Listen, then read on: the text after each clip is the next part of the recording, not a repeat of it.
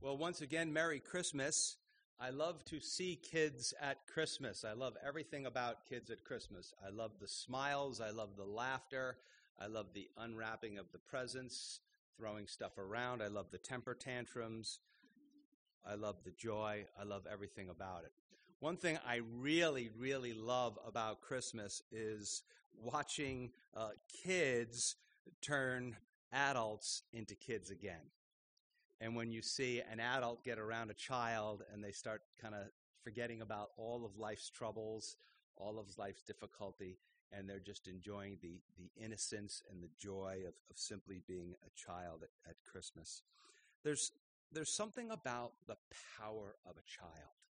And that's part of what we want to talk about today. And recently, a few months back, I got to see it in a way I had never seen it before. In 2001, 1 month after the 9/11 disaster catastrophe for our country, after 43 years of marriage, my dad passed away. And I don't know that my mom was ever really the same.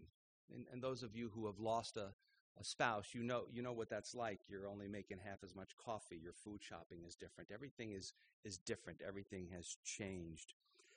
And then almost 4 years ago, in a complete shocker, my little sister, who was only 47, she went to bed one night. Her husband kissed her goodnight, and the next morning, he went to go kiss her goodbye, and she was gone. And she had passed away in her sleep, and we were shocked. And, I remember being concerned for my mom, thinking, boy, that's a lot for a mother. And some of you know that pain to lose a spouse and to lose a child. But this year, I got to see the power of a child in a unique way. I got to see my mother, who really has never been the same since either one of those deaths. I got to see my mother hold her first great grandchild, our little prince, as I call him, Noah James. And when my mother held him, it was like the life came back into her. It was like all of our time of trying to console my mom and trying to help my mom. It was all of a sudden, in just a moment, she held that baby, and my mom was back again. Is the power of that little child. He brought back to my mom some comfort, brought some peace, and if you will, brought some light into her life. Years ago, people tried to hide their pain. Those of you who are older, you know that. You always, no matter what was going on, you said everything was okay all the time. But now, and I'd have to maybe add a thank God to it, it's very common just in normal conversation, people talking, and they go, well, my therapist says the same thing, or my counselor says the same thing. Others, when they experience tremendous grief or loss in their life, they join support groups, and those things have had tremendous effects on people in a very good and positive way, especially in days that seem dark, especially around the holidays, times that can seem very dark for all of us as we remember loved ones or maybe people we are estranged from. Today, our world is very complicated. They tell us the economy is good, but I know a lot of people that are economically hurting. We look at our political system, and our political system is clearly broken. Look at all of the gun violence that is going on in our culture. Look at the anger of people. People are just getting angry about all kinds of things. Other people are sad. Other people are lonely. And again, this time of year, while it's supposed to be the most wonderful time of the year, often for a lot of people is the most difficult time of the year. Yet Scripture tells us the historical account of a child who is given to the world, the one we know as the Christmas child. This child, we're told, brings light into the darkness. He brings wisdom into the foolishness. He brings comfort into the pain. He brings love into the hate. He brings calm into the unrest. He brings his presence into the loneliness. And as we're going to see today, he brings good government into the swamp. Isaiah was a prophet of the southern kingdom, the area known as Judah, where Jerusalem was, and he wrote over 700 years before Jesus was born, and he wrote this in Isaiah 9:6. We just read it, we'll read it again. For unto us a child is born, unto us a son is given, and the government will be upon his shoulder. He will be called Wonderful Counselor, Mighty God, Everlasting Father, Prince of Peace. When it says his name, in ancient thinking, the name had to do with your character, of who you are. So these are characteristics of this child. And today we're going to just focus on one of them, the Wonderful Counselor. Next Sunday, we will focus on the Mighty God and Everlasting Father. And on Christmas Eve, we will focus on the Prince of Peace. And so the title of our message today is The Christmas Child, Wonderful Counselor. So what's going on that Isaiah would write this, and why in the world does he write it over 700 years before Jesus is born? Well, about this time, the savage Assyrian war machine is on the move. The Assyrians were the world superpower, well known for being merciless to the people that they went to war with. And King Ahaz is the king of the southern kingdom, Judah, where Jerusalem is, and he doesn't know what to do. Now, how many of you think that's a good time to go to the Wonderful Counselor?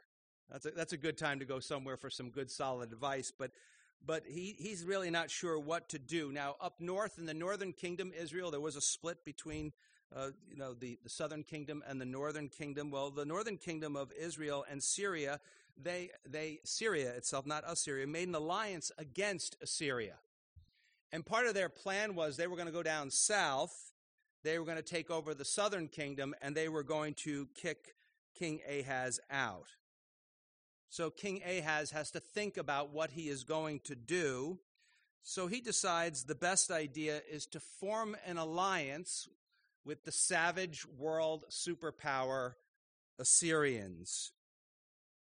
And so the prophet Isaiah comes along. He comes in and he speaks to the king. And a lot of times the prophets were pebbles in the shoe of the kings, because when the kings were doing their own thing, they would tell them what the word of God was. We often say around here, when the prophets speak, God speak. And in Isaiah 7:7, I'm going to paraphrase it. Isaiah basically just says this: forget about it. Forget about the alliance with Assyria. Forget about the alliance with the guys up north and Syria itself. Forget about that. Here's my counsel. Do not be afraid. Trust in the Lord. Do not be afraid. Trust that the Lord is going to deliver his people. Make your alliance not with a nation of war, but make your alliance with the warrior God, the God of the Old Testament, Yahweh. Make your alliance with him, and it will be okay. In chapter 7, verse 9, at the end of the verse, Isaiah says this to them. He says, if you, interesting, that word you is plural. There's a lot of problems going on in the southern kingdom now. They're the better of the kingdoms, but there's a lot of problems going on now. But if you will not believe, if you will not trust the Lord, surely you shall not be established. Another Bible version puts it this way and translates it this way: if you are not firm in faith, you will not be firm at all. Another one says, if you do not stand in your faith, you will not stand at all. Good counsel, isn't it, from the prophet Isaiah? Yet, because of fear, runs a lot of our lives, doesn't it? Because of fear, because of doubt, because of compromise in the things of God, King Ahaz has developed what we would call a hard heart towards God, and he won't trust in the Lord. He takes out the paper, he looks at what's going on, and he trusts in only what he can see. He can see that the Assyrians are more powerful than everybody else, and maybe he needs to align himself with them. And then the Lord comes along and does something he almost never does. He has Isaiah say to Ahaz, ask me for a sign. Don't you wish God would do that with us? You're having trouble right now? Ask me for a sign. I'll let you know. Now, I think he does give us a lot of signs. I call them grace markers a lot of times. But he says, give me a sign. Now, King Ahaz was raised in the faith, and so he tries to sound all religious. And he says, I will not test the Lord. But if the Lord offers you a sign, then it's not a test. Just take the sign. Just take it. But the real reason is what Isaiah said in chapter 7, verse 9, if you will not believe, he will not believe. Now, there's a small group of people that believe. They're called the remnant. And Isaiah challenges Ahaz to join the people who believe, but Ahaz's mind is made up. He doesn't want the Lord's advice, and he doesn't want the Lord's counsel. What does he want? Oh, he wants to do what most of us want to do. I'm going to do what makes the most sense to me. In other words, I'm going to take my own counsel. Oftentimes we take our own counsel. And how does it turn out? How's that working for you? That's what I always say to people. How's that working for you? You go against God and think maybe you can win. Maybe you can temporarily, but you will not long term. In fact, the Lord actually says that he's growing weary over the unbelief of the people. And this is what he says, Isaiah 7:14, therefore the Lord himself will give you a sign. He says, okay, I'm going to give you a sign. The question is, when is it going to come? I'm going to give you a sign. Behold, the virgin shall conceive and bear a son and shall call his name Emmanuel. Now, some people at the time would have thought a virgin was just a young woman. Well, there's nothing miraculous about that. It's not a sign. Babies were being born every day. So there's something special about this sign. You see, eventually God's plans and purposes will come to pass to all who believe. But the interesting thing is that some of his promises that while they are promised and given to those who believe, they are also judgment upon people who don't believe. And so since the people didn't believe, they didn't want God's sign, we're told that over 700 years later in Matthew's gospel, that they shall call his name Emmanuel. It's Isaiah wrote that Matthew tells us that it was Jesus, and Emmanuel means God with us. And so because they did not believe, there was a long waiting period. As we move into chapter 8, things look even worse. I think the best way to describe it is the term fearful gloom. Merry Christmas, right? Fearful gloom. Chapter 9, though, paints a picture of a new day. Isaiah chapter 9, verse 1 says, nevertheless, the gloom will not be upon her who is distressed, as when at first he lightly esteemed the land of Zebulun and the land of Naphtali. Those are the first two places the Assyrians attacked. And afterward more heavily oppressed her by the way of the sea beyond the Jordan in Galilee of the Gentiles. Now, that's a little difficult to interpret. The English Standard Version makes it a little clearer for us, and they translate it this way. But there will be no gloom for her who was in anguish. In the former time he brought into contempt the land of Zebulun and the land of Naphtali, because they were attacked first. But in the latter time he has made glorious the way of the sea, the land beyond Jordan, Galilee of the nations. So the people, led by King Ahaz, chose their own way rather than God's way, and they made an alliance with the world superpower Assyria. Anybody want to know what the big surprise is? The Assyrians were fine with making the alliance, and then they stabbed them in the back. Can you imagine a world power lying in negotiations? Like, oh yes, you'll turn off the sanctions if we sign that paper? Where do we sign? We'll sign as many times as you want. Yeah, they made an agreement with them, and then they stabbed them in the back. They didn't take them over. They would eventually be defeated by an angel of the Lord. But they did attack those two areas, Zebulun and Naphtali, first. Now again, back in chapter 7, verse 14, we're told that the child sign would be to show the people of God that God is trustworthy, that the Messiah was coming.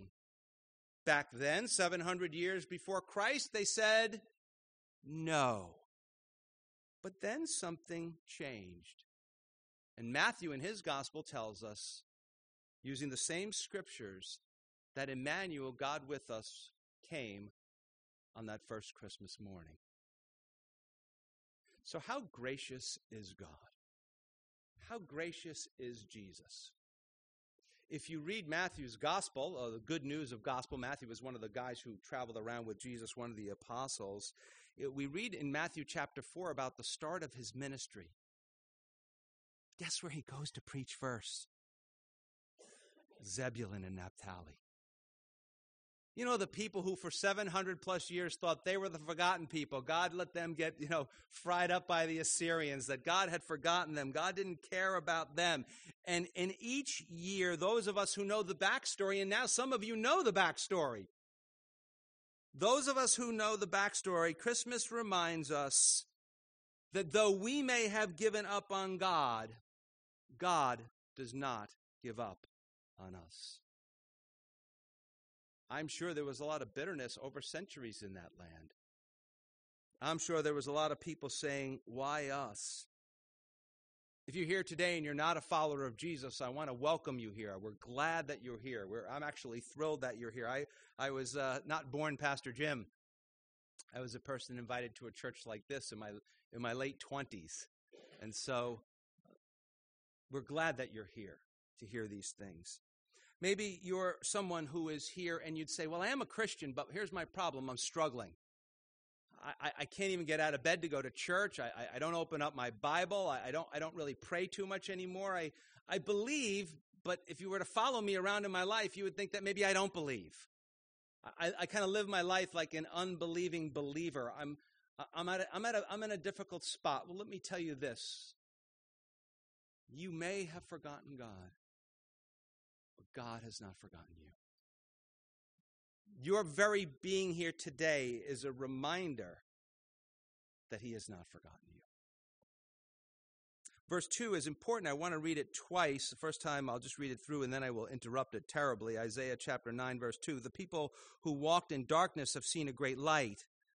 Those who dwelt in the land of the shadow of death, upon them light has shined. So talking about those people in those two lands, Zebulun and Naphtali, they had walked in darkness. They had seen a great light. They had lived in the shadow of death, but then the light had shined among them when Jesus went to preach to them first. So he says here, verse 2, the people who walked in darkness. Interesting that the scripture defines people who live their lives without God as people who walk in darkness. People who live in darkness. And the word there is for a pitch black darkness. You know that when it's darker than dark. And so they walked in darkness. Isaiah had come along and said, hey, let's make an alliance with God. And Ahaz was like, are you kidding? And guess what happened? Ahaz decided he was going to make a trip to Damascus. And he was going to negotiate with the Assyrians. And when he was there, he observed some of their religious practices. They were what we call pagans. God always told his people, stay away from them. Stay away from them. He walks right into the den of paganism, does a little tour, around town, and brings some of that back to Jerusalem. And so now they're mixing Judaism and the pagan practices of the Assyrians. We call that syncretism. So the people who walked in darkness have seen a great light. Very interesting that God uses the past tense when speaking of the future. So Isaiah is writing this 700 years before the great light comes, but God, who's out of time, is speaking about it as if it has already happened. That great light is Jesus the Messiah, the blessings that the Christmas child brings. He says, those who dwelt in the land of the shadow of death, upon them a light has shined.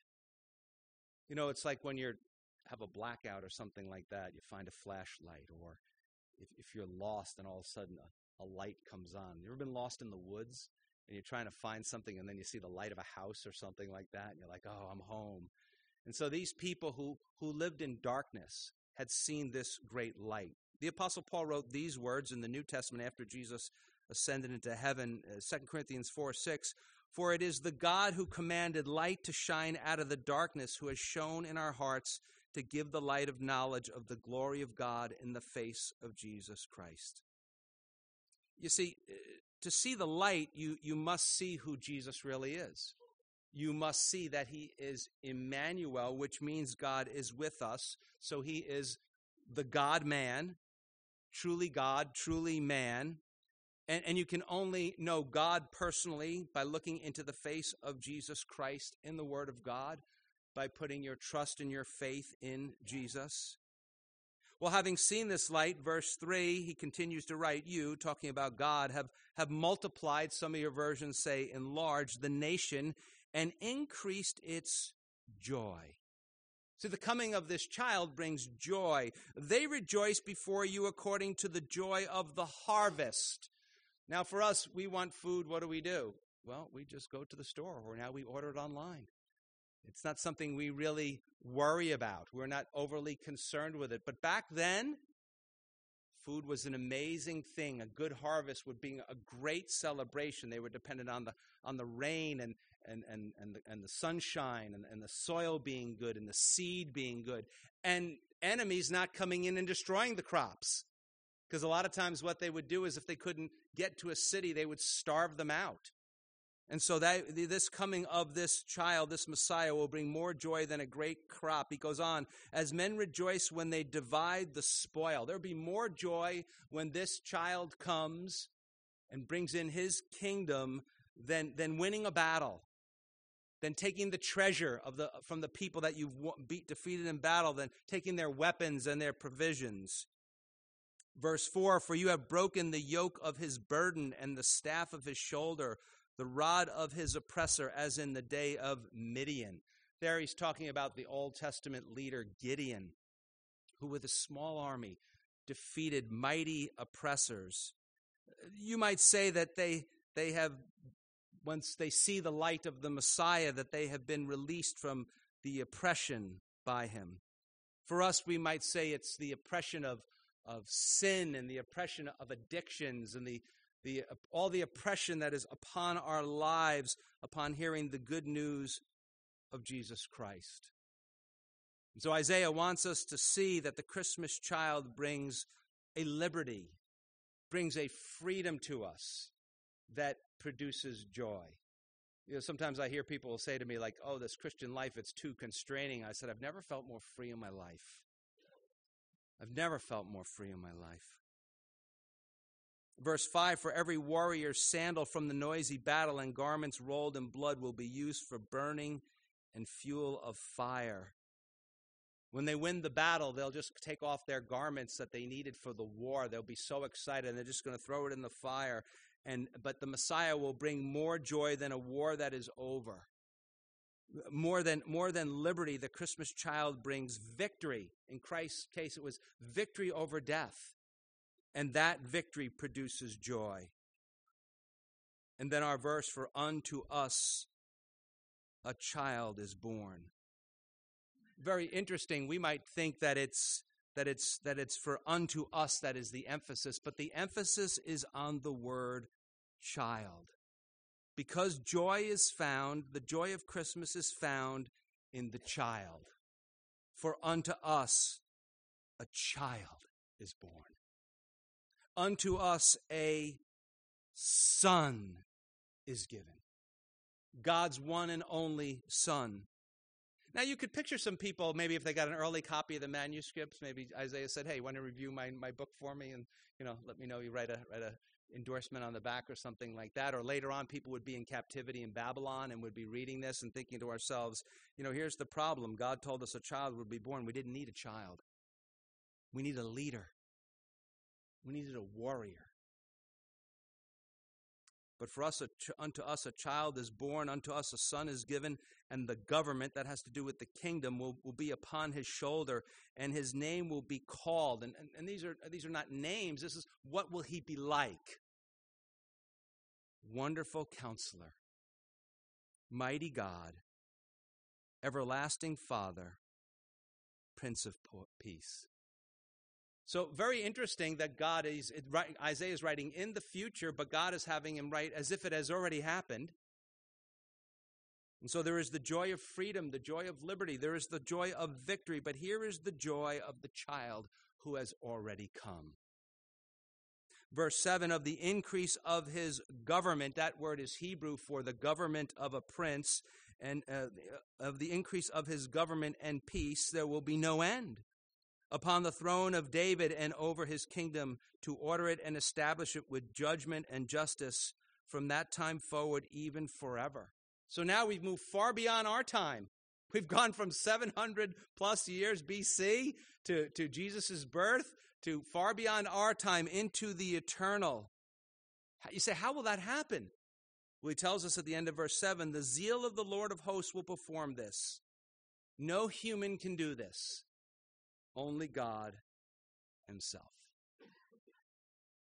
So, if you come around our church, we use different church words. We talk about different words, and I try not to use them, define them the same way every time to give us a different look at it. So today we want to talk just a little bit about faith. So just imagine you're one of those people, and the Assyrians, they're coming. They're coming.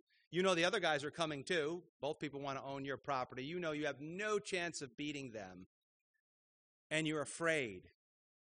You're anxious. Maybe that's your life today, right now. Maybe you have some sort of an illness, or you're worried about a particular child, or you're worried about your job, and something's going on in your life, and you are anxious, you are worried, you are concerned.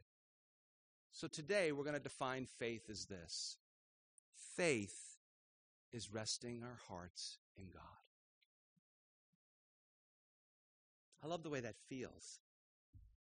Faith is resting our anxious hearts, our overburdened hearts, our painful hearts, our aching hearts in God. But King Ahaz will have nothing of it. He will not listen to the Lord. He will not put his trust in the Lord, and he will pay the consequences for it, as will the people that he oversees. And that is the story of many people, isn't it? That is the story often sometimes of those of us who would say we follow Jesus, failing to listen to the Christmas child, failing to listen to the wonderful counselor. Now, that word wonderful is different than we use it. You say to yourself, well, did you have a nice time? You go, oh, it was wonderful. That's not the same way this word is used here. This word wonderful is a Hebrew word that is associated with something that only God can do. It is associated with something that is supernatural, that is something that is divine. It literally means something that is incomprehensible from a human point of view. And in that sense, the Christmas child fills us with wonder. Did you ever see a sign or a play or a show that calls itself The Wonder of Christmas?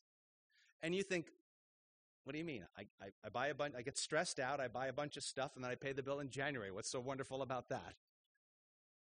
But now you know what the wonder of Christmas is. Something supernaturally done by God at a moment in time in a little town called Bethlehem, when Jesus would be born, the Christmas child would be born of a virgin.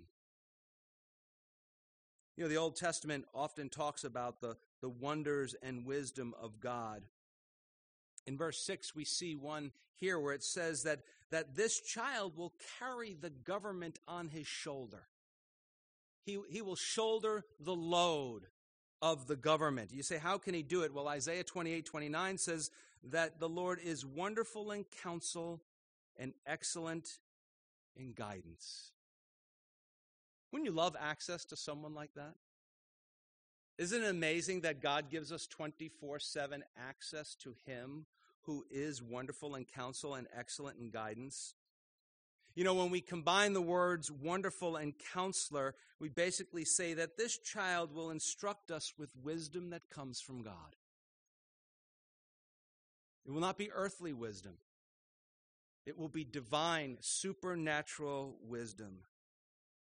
So the Christmas child has the role of giving us wise insight and the truth. So wise will his insight be that people will hear him speak. We have his words in the 4 Gospels. If you want to read them if on your own, you should. That's how you get to know the person of Jesus. So wise, they would say things like, nobody ever spoke like this man. We never heard anything. Even the religious elite said, where did this man get this wisdom? At the age of 12, Jesus is in the temple in Jerusalem, and he's spinning the heads of the religious leaders because he is so wise. His wisdom is so incredible, it points to his divinity. As we're going in the new year, we're studying the Gospel of Matthew. We're going to see Jesus. We're almost at the point where Jesus goes to Jerusalem. And every time they try and trick him, he just looks at them and he turns them on their head. And he outsmarts them. And they're like, how does he do this? He's so wise. And it's easy for us to forget about that. You know, when it comes to our own lives and Jesus guiding us, it's in addition to his wisdom, it's easy for him. You know why? Because he knows us inside and out. Some of you are going through health issues. And you're going from doctor to doctor to doctor. And you see this specialist. And, some will say they don't know, but most go, oh, yes, that's what I treat. And then you go to the next doctor and they go, oh, yes, that's what I treat. And you go through 15, 20 doctors, and it's all what they treat. And then you're like, I'm one hot mess. I have 15 or 20 different things. But here's the thing about the wonderful counselor. His diagnosis is never wrong. He knows you and everything about you so intricately. He is never wrong, and he always knows how to set you on the right path and to keep you on the right path. And how do we know he knows how to do it? Well, here he tells us, he gives us God's plan written far in advance. That Jesus Christ is the way to heaven. And he shows us the way. He is the way, and he shows us the way, and he shows us how to live on earth.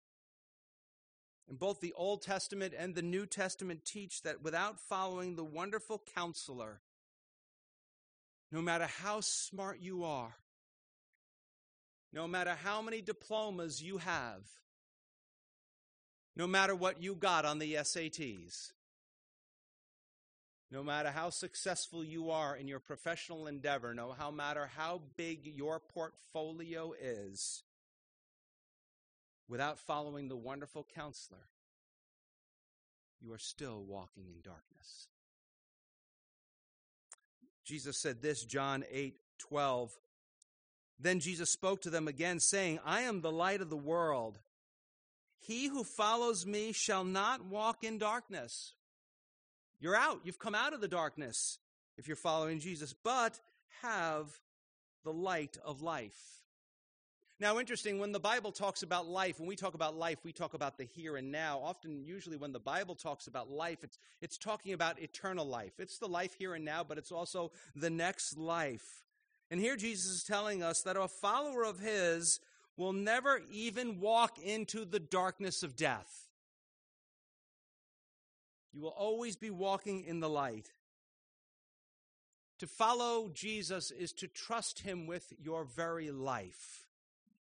Your life now, and your life in this world, and your life after this world. To follow Jesus is to trust him in all of your difficulties, in all of your battles, in all of your sin, in all of your heartbreak, in all of your darkness, in all of your oppression. It's even to trust Jesus with your death. That's what it means to be a follower of Jesus. But here's a big step that needs to happen for all of us if that's going to be our fate. You have to stop governing yourself. You see, it said that the government will be upon his shoulders. And part of being a follower of Jesus, a heaven-bound follower of Jesus, is someone who takes the weight of the world off their own shoulders. Aren't you getting tired of carrying it?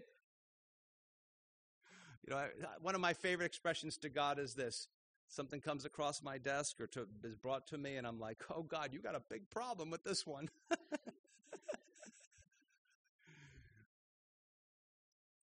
So you take the government off your shoulders and you put it on Christ's shoulders. You stop trusting in your own counsel and you begin to trust in his counsel. That doesn't mean you throw out common sense, but that means that you're seeking him in what to do. When you put your trust in the Christmas child, Jesus Christ, the wonderful counselor, light will come into your heart. And he will change you if you let him and you want him to. Many of us have seen counselors. There is no shame in going to see a counselor. And the thing about, and some counselors are good counselors and some are not so good, but the thing about the wonderful counselor is he is 100% wise, and he is always right. He is never wrong. Maybe some of us here today need to hear the counsel that Ahaz got from Isaiah. Don't fear. Don't doubt. Don't worry. Don't compromise. Trust in God. Lean heavily upon him and let him counsel you. You know what the real counsel was to Ahaz? Do nothing. Wait upon the Lord. Isaiah 30 verse 18 says, therefore the Lord will wait that he may be gracious to you, and therefore he will be exalted that he may have mercy on you. For the Lord is a God of justice. Blessed are those who wait for him. So how often should you go to this wonderful counselor? I go to counseling every day. Some of you are like, Jim, you should go more times a day. You need it. And I know that I need to hear counsel from God because, you know, it's easy to sometimes maybe look like in life you know what you're doing and have no idea what you're doing. I'll give you a sample of one of my favorite counseling sessions. This is one that I often have with Jesus where he speaks to me. Matthew 6:31 through 34. Therefore, do not worry, Jim. Your Bible would have your name in it. Therefore, do not worry, saying, what shall we eat, or what shall we drink, or what shall we wear? For after all these things the Gentiles seek, those would be unbelieving people. After all those things they seek, he says, for your heavenly Father knows that you need all these things. Isn't that interesting that your heavenly Father, if you're a follower of Jesus, knows all the things that you need? But instead of worrying, Jim, instead of worrying, plug your name in. But seek first the kingdom of God and his righteousness, and all these things shall be added to you. Therefore, or because of that, because God is there for you, do not worry about tomorrow. For tomorrow will worry about its own things. Sufficient for the day is its own trouble.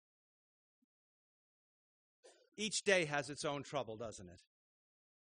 Now, he's not saying we don't prepare for tomorrow. He's not saying we just, are irresponsible. We do what we have to do for tomorrow, but we leave the worrying to God. We do our best and we commit the rest, because today has enough for us to worry about and to bring it to our wonderful counselor. And when tomorrow comes with all of its worries, guess what? His office will be open, because it's open all of the time to his own. Some of you might be wondering, if you're not a follower of Jesus, you say, Pastor Jim, will this Christmas child, will this wonderful counselor, will this Savior, will this God-man, Jesus Christ, will he accept me? I could remember thinking that myself, thinking about the weight of my sin needed to get off my shoulders and onto the cross of Jesus Christ, and wondering if he would ever accept me. Jesus said this, John 6:37, all that the Father gives me will come to me, and the one who comes to me, I will by no means cast out. That means that no matter what you have done, if you simply come to him, he says, I will not cast you out. I will receive you in. I will take you in. I will make you my own. I will be your wonderful counselor. I will take care of you. So come to Jesus today if you never have. And heaven will accept you just the way you are. But God loves us all so much. He takes us the way we are, but he loves us too much to let us stay that way. Today, may we all come to the Christmas child who brings salvation and joy, who brings forgiveness of sins and eternal life to our souls. Today, may we all come to the Christmas child who brings comfort and peace to our broken hearts, who brings comfort and peace to our weary hearts, who brings comfort and peace to our worried hearts. Today, may we all come to the Christmas child, the wonderful counselor who's always with us and always shows us the way to God. My dear friends, today, will you put your trust in the wonderful and wise counselor? This Christmas season and into next year, will you put your trust in the wonderful and wise counselor, the Christmas child, Jesus Christ, the righteous? Joy, joy, joy. Joy to the world. The Lord has come. Well, let's pray.